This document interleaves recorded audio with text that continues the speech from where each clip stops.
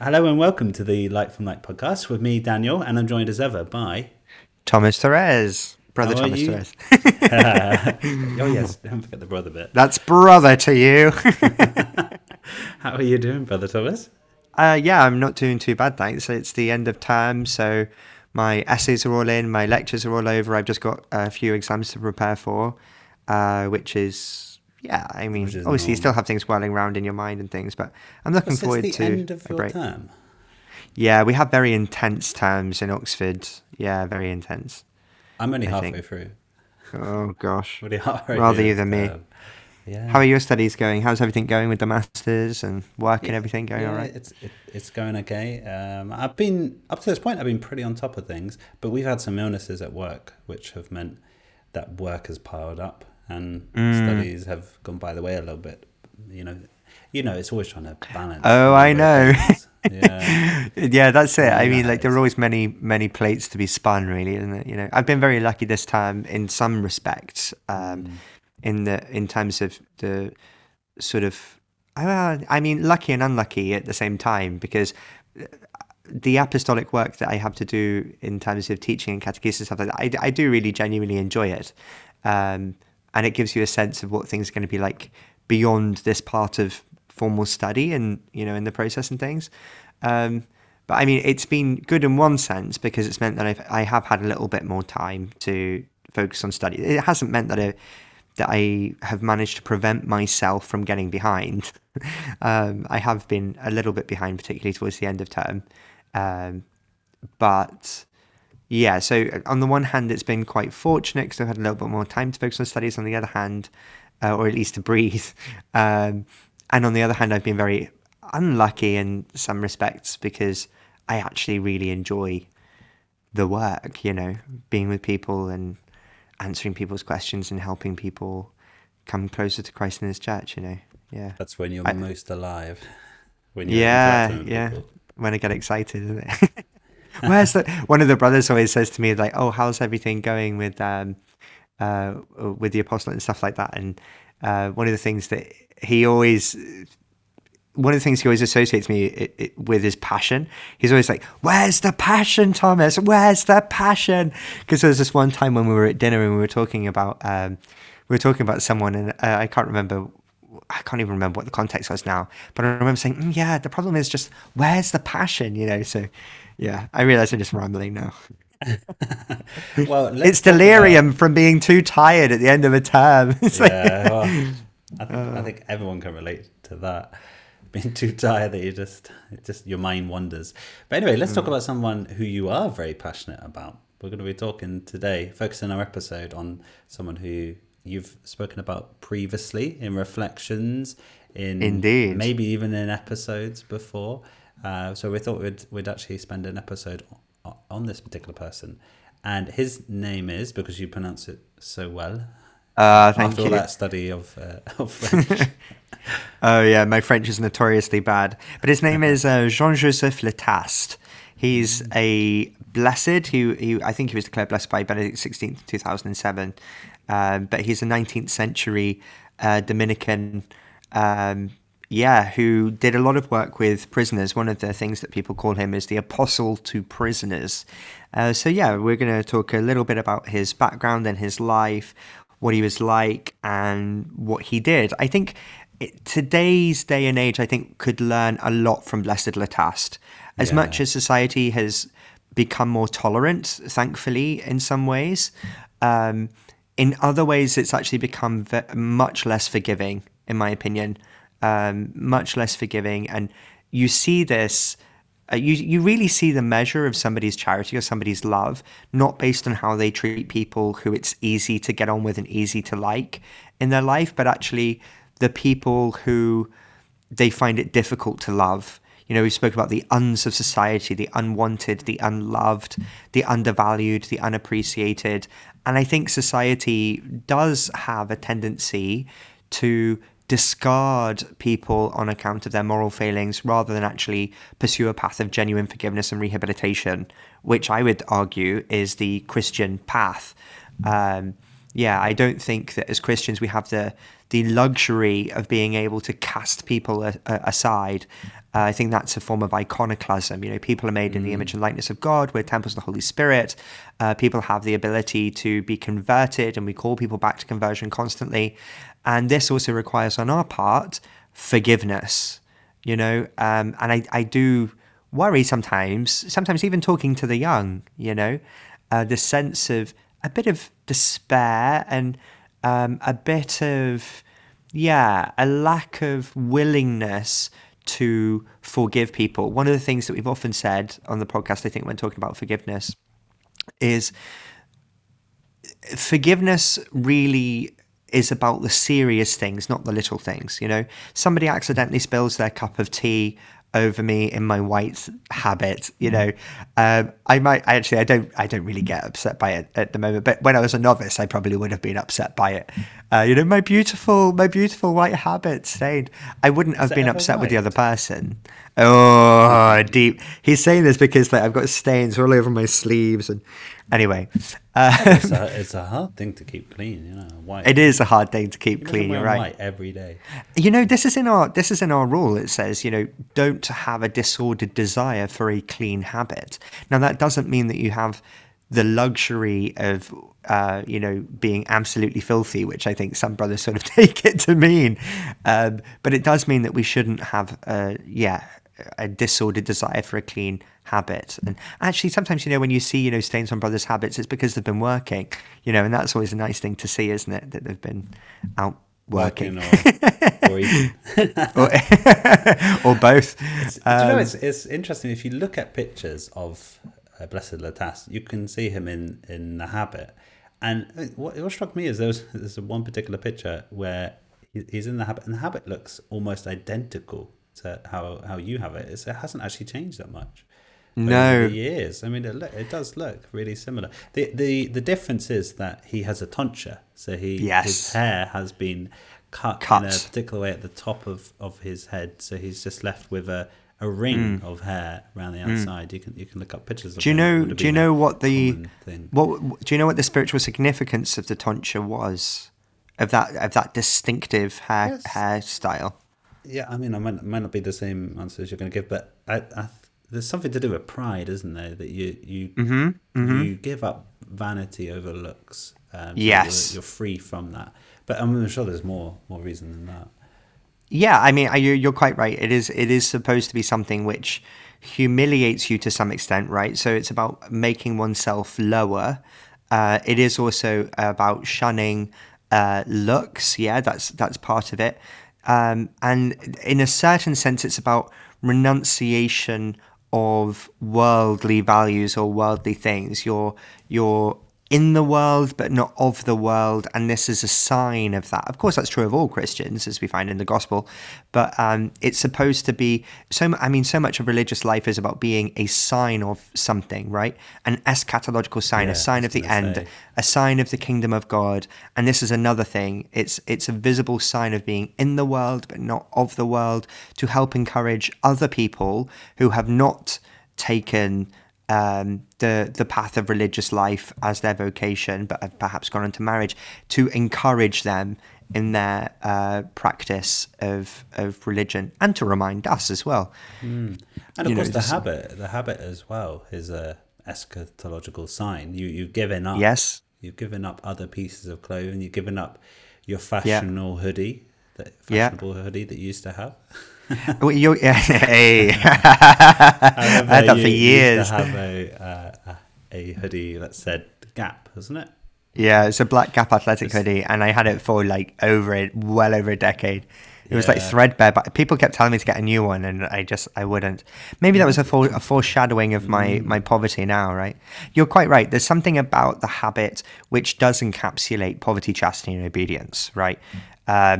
I mean, poverty in the sense of you wear the same thing every day. You don't choose between lots of different sort of nice clothing. I mean, I've got to admit, our habit is the Rolls Royce of habits. It's a very pretty habit. I think also, well, yeah. Also obedience. Also chastity. You are distinct and separated in another way. You know, nobody's going to be flirting with me at the bar in my habit. Let's put it that way. Not that they would anyway, but Not that you're meant to be at a bar. anyway, we're getting off. We're going off. We're getting off topic. We're getting off topic. We are. But, so it's an interesting thing. Then you said about the habit being an eschatological sign, and a lot of aspects of religious life are an eschatological sign. I think, and that just to say what that means, by the way, anything that's eschatological is just to do with like the end times, or not just the sort of the end of the world, but eschatological is to do with the end times or the end things. So like heaven is something which is eschatological, and the kingdom of God, we can talk about it as being eschatologically manifested or manifested at the end. So it's just a sign of great things to come. Yeah, and I suppose it points towards actually our purpose in this life is to grow to know God and to be in union with God in heaven. And I think something of Letas's life is like that. He shows us an aspect of what life will be like in heaven. So he forms, as we're going to talk about, he forms this community of people for the poorest of the poor in society, to show them what life is like with God, but also to teach other people, to teach the world and change society to be able to see actually these people do have dignity. They have worth because they've been created by God, and there is this unity that we find with them. But anyway, we're sort of talking around. We're getting ahead of ourselves. Yeah, but let's just say, so he lived a very short life. He didn't live very long at all. He was only 36 or 37 when he died. So he lived in the 19th century, but he achieved so much in just a very short time. So in his early years, he was part of the SVP, which is St. Vincent de Paul Society. He was part of this group, which has particular focuses. They focus on fraternal life. They focus on care of the poorest of the poor. They focus on a common life of prayer and Eucharist. And these things, I think you see them come up again in Letas's later life. I think these things sort of become a well which he draws upon later. But it wasn't until he was 25 that he joined the Dominicans. So really, he's only a Dominican for 11 or 12 years, a very short time. But he achieved a great amount, which is quite significant. Yeah, I mean, when he was a member of the SVP, of course, he was noted for his great charity. Really, he was described by the person who was sort of running the SVP there as a man who was no novice to charity. He wasn't a beginner in the exercise of charity, and particularly that he wouldn't just sort of turn up with a voucher of bread or meat and then sort of disappear, but he became very attached. He became quite attached to them, and they became very fond and attached to him. And his visits to them would take a long time and be very frank and cordial. And people sort of, when they saw him, they looked forward to him coming, you know. It wasn't just popping round and then disappearing. He would go and actually really enter into the lives of these people who were very poor. And when he leaves there, before he befriended them, yeah. he recognized their dignity. Yeah. And before he became a Dominican, he fell in love. There was a girl who he fell in love with, and I think it was his father, I think, didn't approve basically of the match. So basically sort of moved him somewhere else. And she died only a couple of years after, and obviously they didn't get married. But when he was thinking about becoming a Dominican, this is one of the things that he said. Listen to this. "I am a coward. I dare not consecrate myself to God because my weakness and the inclinations of my heart, the gravity of the faults and almost their irreparability, once entered into this holy state, frighten me and I stop. On the other hand, to live in the world with my character and my heart and to remain in my continual isolation, I do not feel the strength to do so." So you have this beautiful tension in him whereby he realizes that the life which he wants to pursue as a consecrated religious is something which he has no right to, he has no claim to. He's overwhelmed by his own sense of sin and his own weaknesses and his own desires, but also at the same time he knows he cannot do anything other than move forward and enter into religious life. And I think that there is a great deal of, there's a lot that I can recognize there. When I hear people's vocation stories, there is a lot in that I can see in other people too. And this will shape him then when he later goes into the prison. He's conscious of his own sin. He's conscious that he has been shown mercy and grace by God. When we become Dominicans, the provincial will say to you, "What do you seek?" as you're lying face down on the stone floor with your arms outstretched like Christ. And the answer that the order gives you to reply with is God's mercy and yours. So this is a man who knew that what he was to be given was a pure gift from God. It was a grace from God, which is going to be a participation in his working out of his salvation and its mercy. And so he becomes this merciful figure for others who also know very well their weaknesses and the gravity of their faults, and to some extent their irreparability. And he says, well, the response to this is mercy and grace. And he realizes that even with his weaknesses and faults and things, that to live in the world, he says, to live in the world with my character and my heart and to remain in continual isolation, I do not feel the strength to do so. He cannot hold himself back. So then on November 4th in 1857, he presents himself to the novitiate and he intends to enter. It's important to note that this is during the days of the restoration of the order. So the Order of Friars Preachers, the Dominicans, were kicked out of France during the French Revolution. And they'd started coming back because of a great Dominican called Henri Dominique Lacordaire, who's a very famous public figure in France at the time. And a wonderful man in his own right, isn't he? Oh gosh, yeah, we should have an episode on him. Absolutely. 4 days after he arrived. So just before you continue, so he was he had such an influence, this Lacordaire, that a woman later who became a religious sister, she became a mother of a community. She took the name on Henri Dominique, or after Lacordaire. Lacordaire.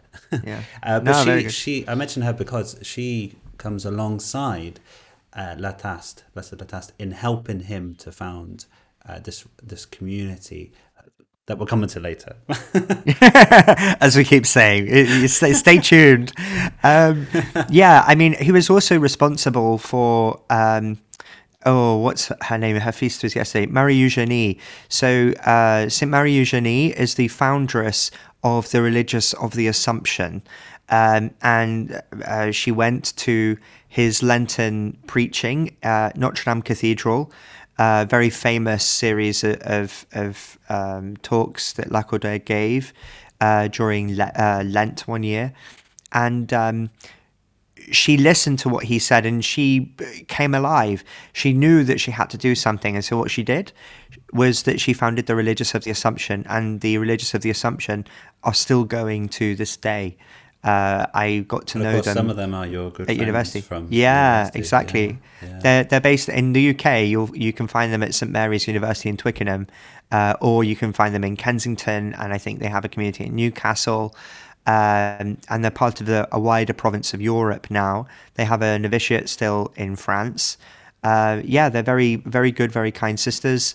And I had no idea that they had this sort of Dominican connection until after I joined, and I went to funny how an anniversary. Have Dominican connections. Yeah, we're everywhere. I was just thinking, what underlines this sort of point is the interconnectedness of saints. I mean, I think we've said it before that you don't become, or God doesn't want you to become a Christian or holy on your own. God calls you to. He gives you a church. He gives you a community. Yeah, absolutely. We help each other. There is this interconnectability, or in another sense, there is this dependability on other people. So you had, I mean, I think it's said that Blessed Latas could not have started this community without Mother Henri Dominique. They couldn't. And the same, we mentioned St. Vincent de Paul. He had, of course, he had St. Louise as well. St. Oh, Louise, yes. I can't remember the name off the top of my head, but another saint, alongside him, helping. We should go and I think visit. Is he buried in Paris? I think we might have been to his grave, actually. possibly, I No, don't because know. he's in Corrupt, isn't he? So in the We past, haven't been we've to see him. travelled. Yeah, in the past we've travelled around France to see all these major places. France We've has been avoided such a- Paris, and I've got a feeling he's in Paris. Yeah, possibly. But I think there's a very important point is that you're called to participate in the life of other people. God calls you to be to follow Him on this Christian path alongside other people. We're interrelated people, yeah. God, and this is what Paul says in 1 Corinthians, isn't it, when he talks about the church being like a body. Notice that we're like a body. We're not like a football club. We're not like a group of people who have an interest in a particular sort of film. We're like a body. That's how dependent on each other we are. That's how. Yeah, and it hurts Yeah. when one is missing. It hurts when one does something wrong within the church. It hurts when, but the flip side, when one does something extraordinary, it pleases, Enriches. enriches the rest. So just on his life then, so Latas becomes a Dominican. He joins the Dominicans, and there's a very formative experience, a profound spiritual experience he has when he's praying with a relic of Mary Magdalene. So he's praying to the Lord. Just when he joins, so this is 4 days after he arrives. When he joins, he's accepted by the community, and here's a quote from him, which I think is very beautiful. "I cannot understand how it can be that I am so calm, so tranquil, so happy. Certainly I hope to be, but not without difficulty, without a struggle, without a fight. The good Lord, I can see him spares my strength. He reserves the tests for the days when I will be stronger. What is certain is that I have never been so happy, so calm, so joyous. I have never laughed so much, and I have never slept so heartily." This is his description of being of his first experience of living inside the Dominican community, accepted as a Dominican. When he realized he's been accepted by the brothers, he's been seen, he's been understood, he's been known, and he's been loved. And this is his. And I just find that so beautiful. And sometimes you talk to the novices after they've first been clothed in the habit, and you hear exactly this same tranquility, calmness, peace, happiness, joy, and excitement for the future. And they know that tests will come in the future. But in that moment, they very much echo that song of praise that you find there. "I cannot understand how it can be that I am so calm, so tranquil, so happy. Certainly I hope to be, but not without difficulty or without a struggle, without a fight. The good Lord, I can see he spares my strength. He reserves the tests for the days when I will be stronger. What is certain is that I've never been so happy, so calm, so joyous. Never have I laughed so much, and never have I slept so heartily." So that's a beautiful reflection right at the very beginning of his Dominican life. But you're absolutely right. I mean, one of the patronesses of the order is St. Mary Magdalene, because she is a penitent. She is a repentant woman. And you're quite right. His devotion to St. Mary Magdalene, one of the patronesses of the order of preachers, the apostle to the apostles, it has a very profound impact on him. And again, I'll just hand over to you to what you were going to say before.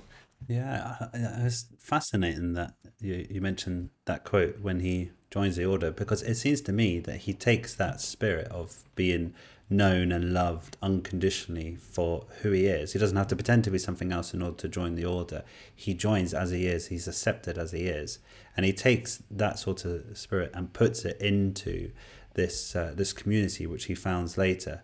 So let's go quickly through this. So he has this profound spiritual experience when he's praying alongside Mary Magdalene, and he has this quote: "So kissing this once debased but now sacred head, I said to myself, It is thus true that the greatest sinners have in them what makes for the greatest saints. Who knows if they will not one day become such? So we've said before, I think when we were talking about friendship, that Thomas Aquinas says that when he looks upon an enemy of his, someone who stands against him, he sees in them the opportunity, the possibility of them becoming a friend of them, of himself, and a friend of God. And I think this quote from Blessed Lataste has something of that quality, that he sees in the lowest of the low, in prisoners. Ultimately, he goes on to give retreats in a prison. He sees in these ladies, in these inmates, he sees this inherent dignity that Absolutely. comes from the Lord, and this huge potential possibility of them for them in their lives. Great saints, becoming He's who they were made to be. He's seen in their lives actually that they've been discarded, and he worries about the hope for them in the future. Many of these women have been forced into prostitution because of terrible things that have happened to them in their lives, and he sees them and he loves them.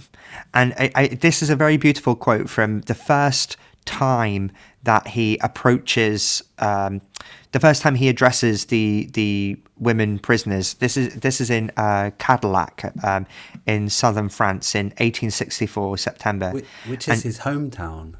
Yes, so this is where he grew up, and he would know this prison. He would know rumors. He'd know some of these women as well. Inmates. He may even know some of them. Yeah. So this is what he says at the first time that he speaks to the prisoners. And I, a minister of God, consecrated, though very unworthy, to the service of his altars, vowed for all my life to the absolute deprivation of all that you have abused, voluntarily bound by the perpetual vows of poverty, of obedience and chastity, I come to you of my own will, of my own accord, without waiting for you to call me, and stretching out my hands to you, I call you, my good ones, my poor ones, my dear sisters. So beautiful. I just want to read that again, just so you get that. And I, a minister of God, consecrated, though very unworthy, to the service of his altars, vowed for all my life to the absolute deprivation of all that you've abused, voluntarily bound by the perpetual vows of poverty, of chastity and obedience, I come to you of my own will, of my own accord, without waiting for you to call me, and stretching out my hands to you, I call you, my good ones, my poor ones, my dear, dear sisters. It's absolutely beautiful. This is the first time that he's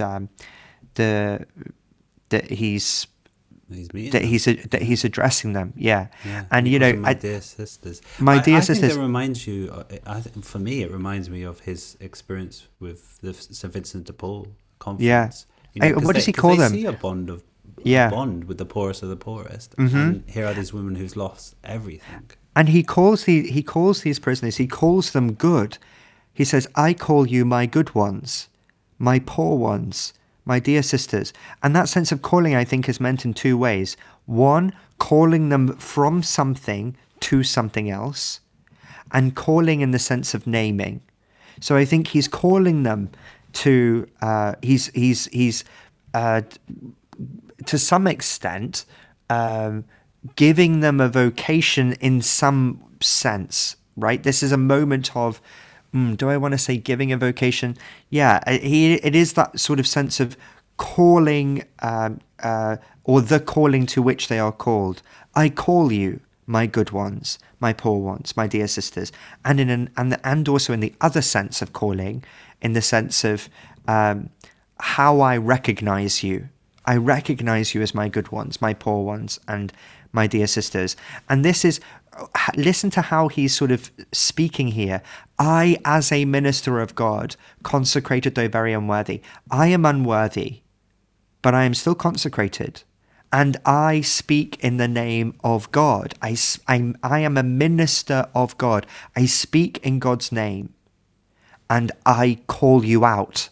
I call you out, my good So ones, my this poor ones, my to dear them ones. is God's word. It's God's word to them. It's You are good. efficacious. So he's It's a proclaiming, powerful. It is a creative, powerful word that he preaches to them there, and they really identify with him and associate with him because they see that he loves them.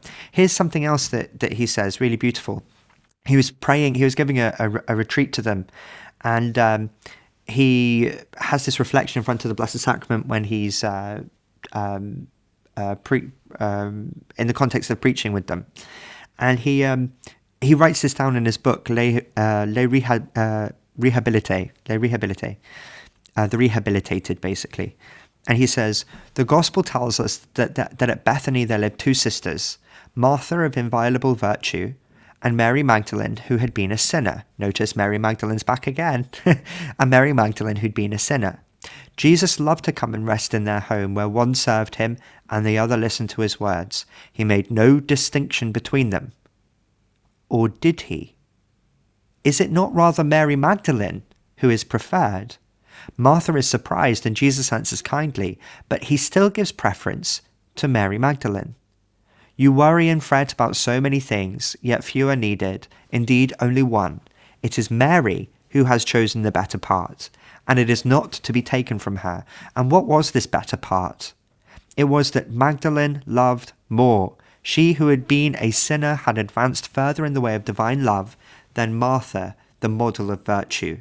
When God loves us and gives us his grace, he does not ask us what we have been. He is only concerned with what we are, not with how far we have fallen, but with how much we love. He judges us only on the strength of our love. Happy are those whose past urges them on to a greater love, and happy those others who, in a sort of rivalry, redouble their own efforts in order to not be left behind. It's a beautiful thing, and this is what leads him to found a Dominican community of sisters, half of whom, and they were called Houses of Bethany, and they still exist today. They still exist today. Half of the women would have been convicted of some sort of crime, and the other half would not have been convicted of any crime. And what is very interesting is nobody is to know the difference. So these are his words now. I do not want any one of you to know of our children the cause or the duration of their detention.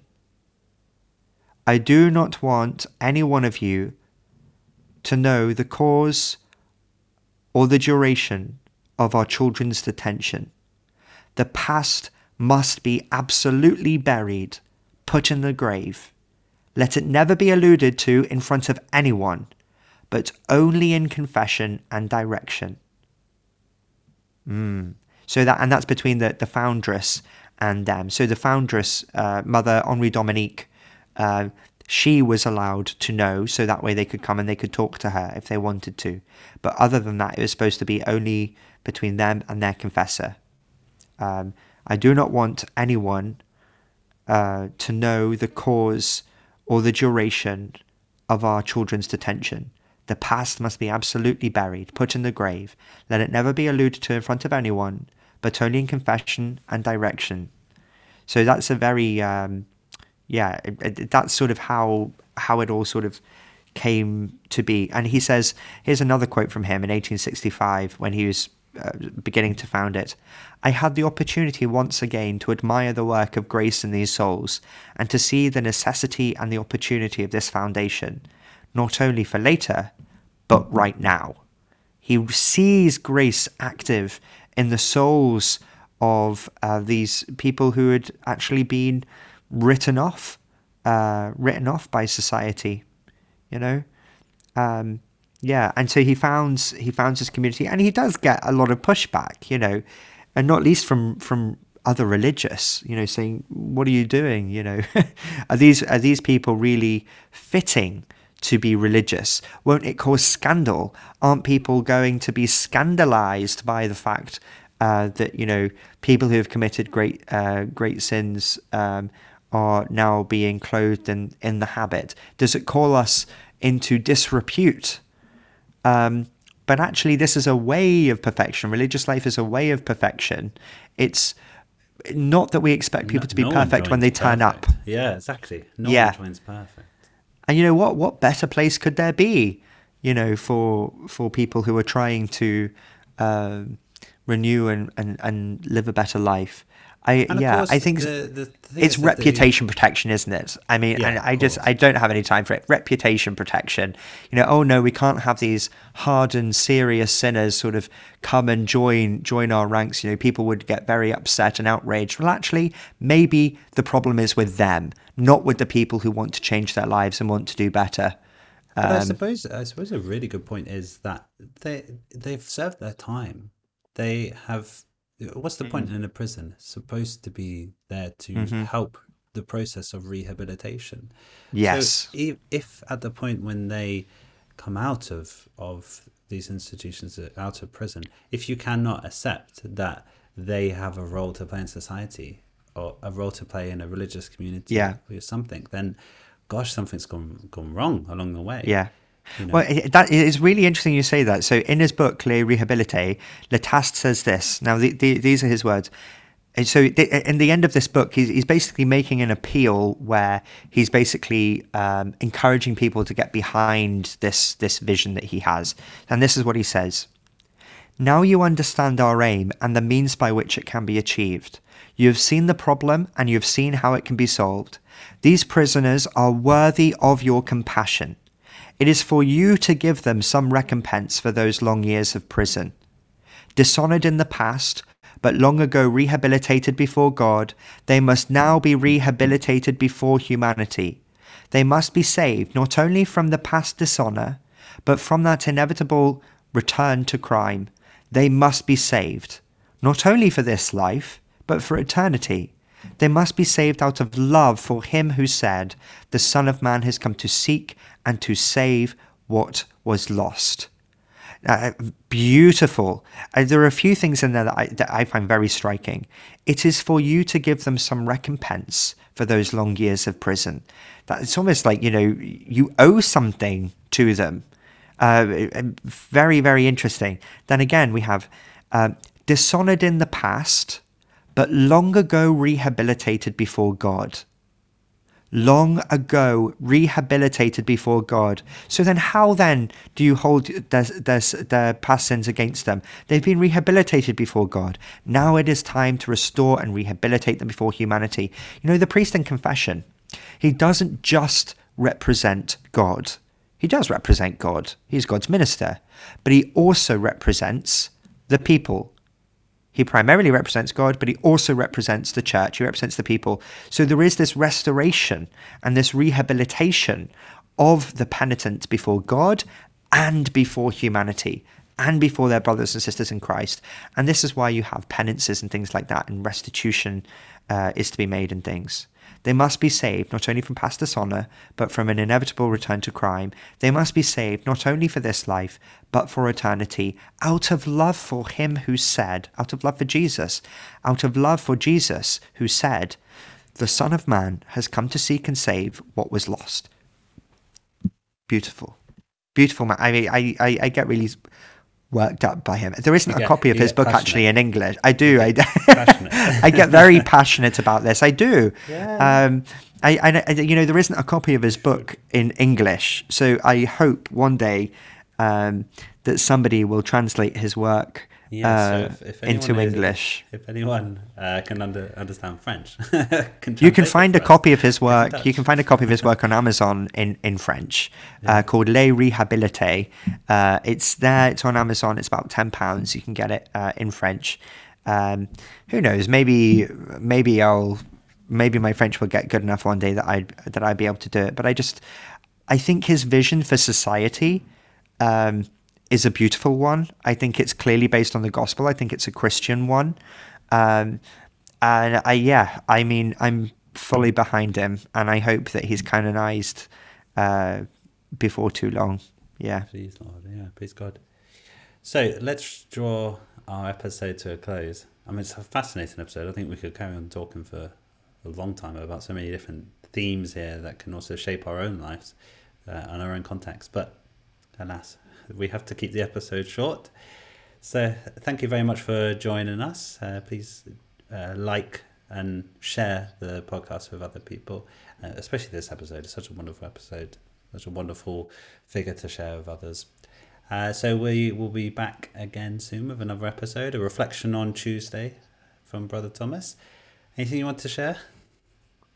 Oh gosh, I can't remember what the reflections on. I mean, it's I recorded some of these reflections right at the beginning of time, so that way I got a little bit of space. So I can't remember what it's on. Maybe one last word I would say on Blessed Lataste. There's a Dominican lay community that was inspired by Lataste's example in Massachusetts. So there's a prison in Norfolk, Massachusetts, which was inspired by the work of Lataste, and they created a lay Dominican community called Bethany, Norfolk. And the community was instituted as a lay Dominican fraternity in 2005. So there are a group of people who came to know the Dominicans in prison and then became Dominicans themselves while they were serving their sentences in prison.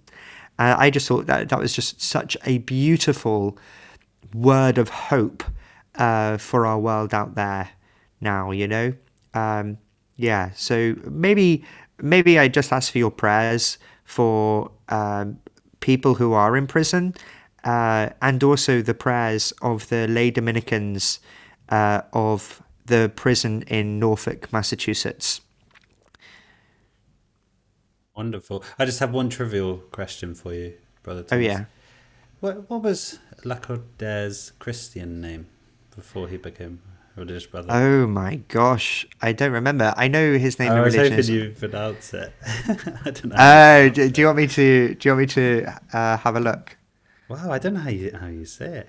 It's, I don't know, Alcide Vital? Oh gosh. I don't know how you say No, it. no, no. It's That's not. fascinating. That's I've not never- Lacordaire's. Sorry, That's Lataste. Sorry, Lataste. Oh, Yeah. Lataste. Oh yeah. I don't know how you No, I don't know how to say pronounce it either. Anyway, thank you for joining us, and we'll be back soon with another episode. God God bless. bless.